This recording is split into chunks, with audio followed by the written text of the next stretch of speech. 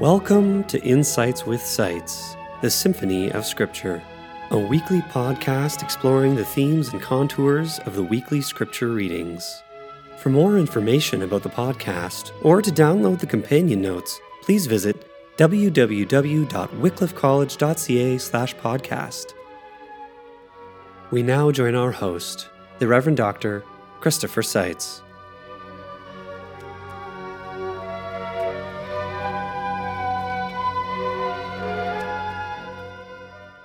Our readings for the 8th Sunday after Pentecost, this year, July the 15th, are in track 1, a continuation of our readings in Samuel, 2 Samuel chapter 6, paired with Psalm 24. In track 2, Amos chapter 7, the encounter between the prophet Amos and the priest Amaziah at the king's sanctuary, paired with Psalm 85. We begin a new epistle reading as we leave 2 Corinthians and begin in the first chapter of Paul's letter to the Ephesians. And our gospel reading is Mark chapter 6.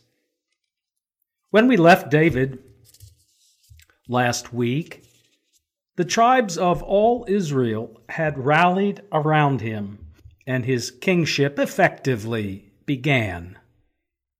Only the lame Mepibosheth from the House of Saul remained alive, and this Sunday marks the movement of the Ark of the Covenant to Jerusalem, where there is as yet no temple, but the religious significance of Jerusalem for what will become the Davidic monarchy is here being intimated. When last we left the venerable Ark of the Covenant, it was in Kireath-Jearim, not far to the west of the city of David, where it had remained, we are told in the first chapters of 1 Samuel, 20 years. You may recall the ark had been taken away by marauding Philistine armies, who, doubling down to avoid the fate of the destroyed Egyptians of Moses' generation, routed Israel in battle. Good news and bad news.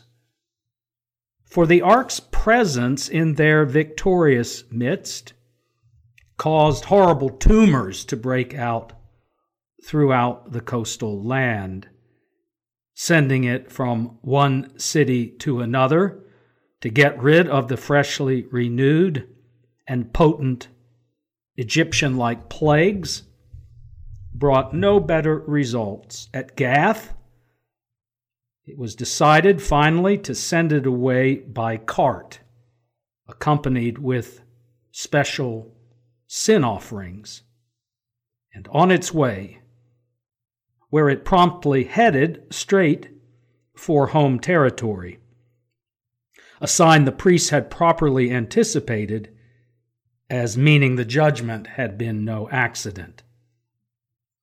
At its final staging point, the men of Beth-Shemesh dared to gaze into the ark, and they were ominously slain.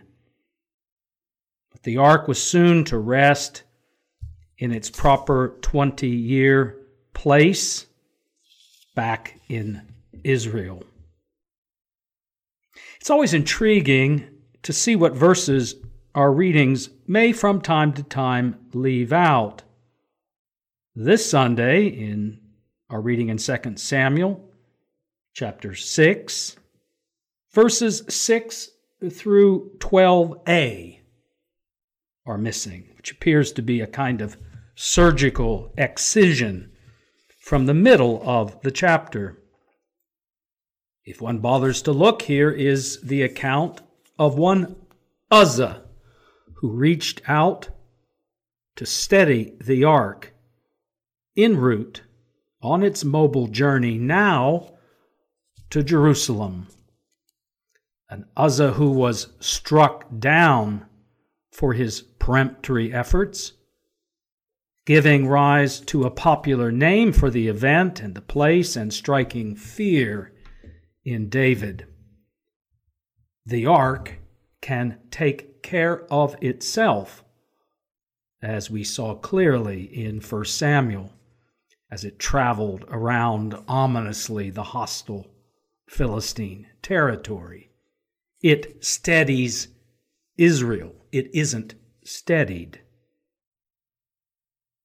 Parenthetically, I often find these steadying efforts in the lectionary readings, that is, leaving out more challenging verses from our lessons, a missed opportunity. David's dancing and rejoicing and shouting amid trumpet fanfare happens not in diminishment of the ark's sacred potency, but in the light of it. It is dancing and rejoicing after great fear and respect have been won and experienced by David. The despising by Saul's daughter Michal, of which we read today, elides David's genuine fear, like a concerned lectionary editor, and leaves his leaping and rejoicing without a proper context for interpretation. With all their might means an exertion by David and his men, like as in battle, matched by the disciplined offerings of respect as they go. The terror-and-tumor wielding ark must be brought forward with care and with exertion, such as David and his chosen men are capable of after the years of discipline we have followed closely in previous chapters. The psalm speaks of the founding of the seas and the stabilizing of the deep in the same breath as the ascent to God's dwelling. Who can ascend? Who can stand in his holy place? The generation capable of this must seek him with a pure heart and clean hands, untethered to falsehood. The King of glory enters his holy place, the Lord of hosts, as seated upon the cherubim. He is the King of glory. He steadies, secures, defends, founds the seas, and dwells in safety in his holy place. In Track 2, the choice of Amos 7 to come alongside our gospel reading draws our attention to the parallel between Amaziah and King Jeroboam in the northern kingdom of Israel and the Galilean king, in point of fact, the tetrarch, Herod, and also between the prophet Amos and John the Baptist, the former banished, the latter tragically beheaded. Both prophets strong in word and deed.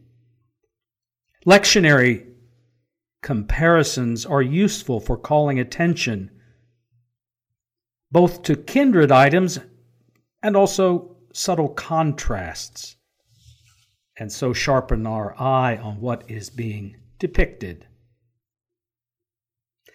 The plumb-line vision Amos is receiving is the third in a series of 4, or 5 if chapter 9's later vision is also to be included. After each of the first 2, locusts consuming the harvests, and a judgment by fire from the great deep, after these first 2, the prophet begs God to relent Amos the Stern, as we know him, is as well a dedicated prophet of intercession for a wayward people. They are so small. Please relent and forgive. And God does relent due to this mighty prophet's plea twice. Jacob is so small. The third vision he receives is just as sharp. The sanctuaries and the royal house will come to an end. Amaziah's banishing of Amos tragically means the sole person able to plead successfully with God for Jacob, Israel, and who has done so silently but surely is now himself silenced. Nothing will stay the judgment because of the priest's banishment. So the final vision confirms the reality. An end has come now upon Israel. Amos sees kites, summer fruit, and God says, Kates, the end. The depiction of Herod is more complicated than Amaziah's. Mark tells us he liked to hear John. There is something compelling about him. In a memorable line, Mark writes, "When he heard him, he was greatly perplexed, and yet he liked to listen to him." This complexity may be entertaining to him, but his is a view of the matter not shared by his wife. John's condemnation of Herod's wrongful marriage to his sister-in-law, did Herod understand its sharp truth? Mark seems to say so. Herod feared him, knowing he was a righteous and holy man.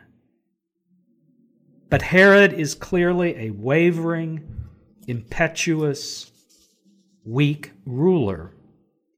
A rash vow to a dancing daughter, his own or his wife's, seals John's fate. Any commentary will disclose how inbred, and confusing in a way, and overly Herod-named was the family tree. Keeping face before his guests, he has the order given, and John is slain. A harbinger of the fate awaiting Jesus at the hands of those equally compromised and feckless, as Mark will in time report. This tragic event is provided in retrospect by Mark as a means of explaining that, while others had other explanations, Herod believed Jesus' mighty work was being done in the power and risen presence of the very John whom he beheaded. So much for getting rid of him, even by rash vow. Here in Mark's Gospel, we are facing the question of how to fit this Jesus into some known frame of reference. A prophet come back? Elijah himself? The carpenter, a son of Mary, surrounded by relatives? In the scene that follows, which we'll hear next Sunday, we have no report of John's death such as Matthew supplies, but both Matthew and our Gospel Mark have Jesus withdraw to a lonely place. One senses a somber atmosphere. Luke just refers to the death, but does not report the details. At issue in his gospel also is who Jesus is and what is that going to mean in the face of these kinds of demonic assault.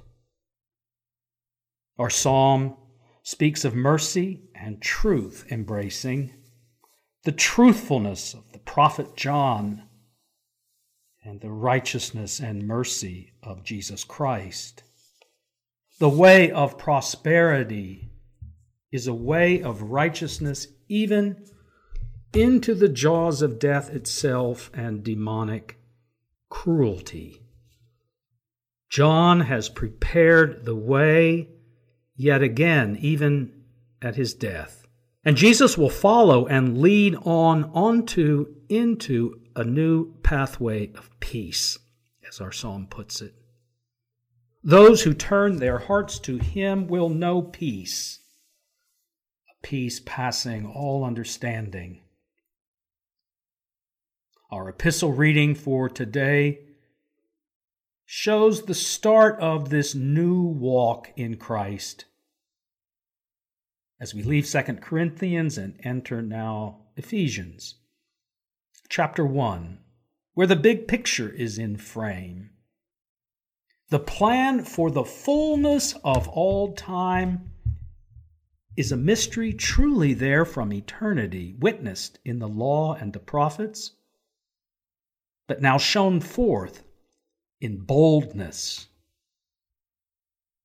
We have been chosen, Paul writes, according to this plan, from before the foundations of the earth. Jesus' death is part of this plan. It is not a John the Baptist tragedy. In him, we have redemption in his blood, the forgiveness of our trespasses.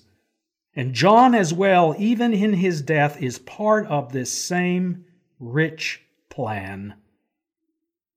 The riches of God's grace freely bestowed on us includes John and is on offer for the sins of the whole world, including even a wicked Herod and a dancing Salome. Who is this Jesus? Just this Jesus.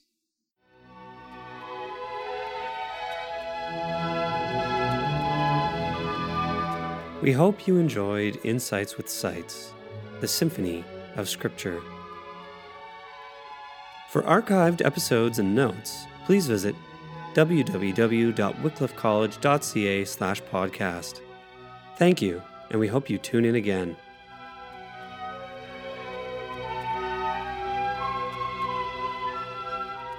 This podcast is a ministry of Wycliffe College at the University of Toronto.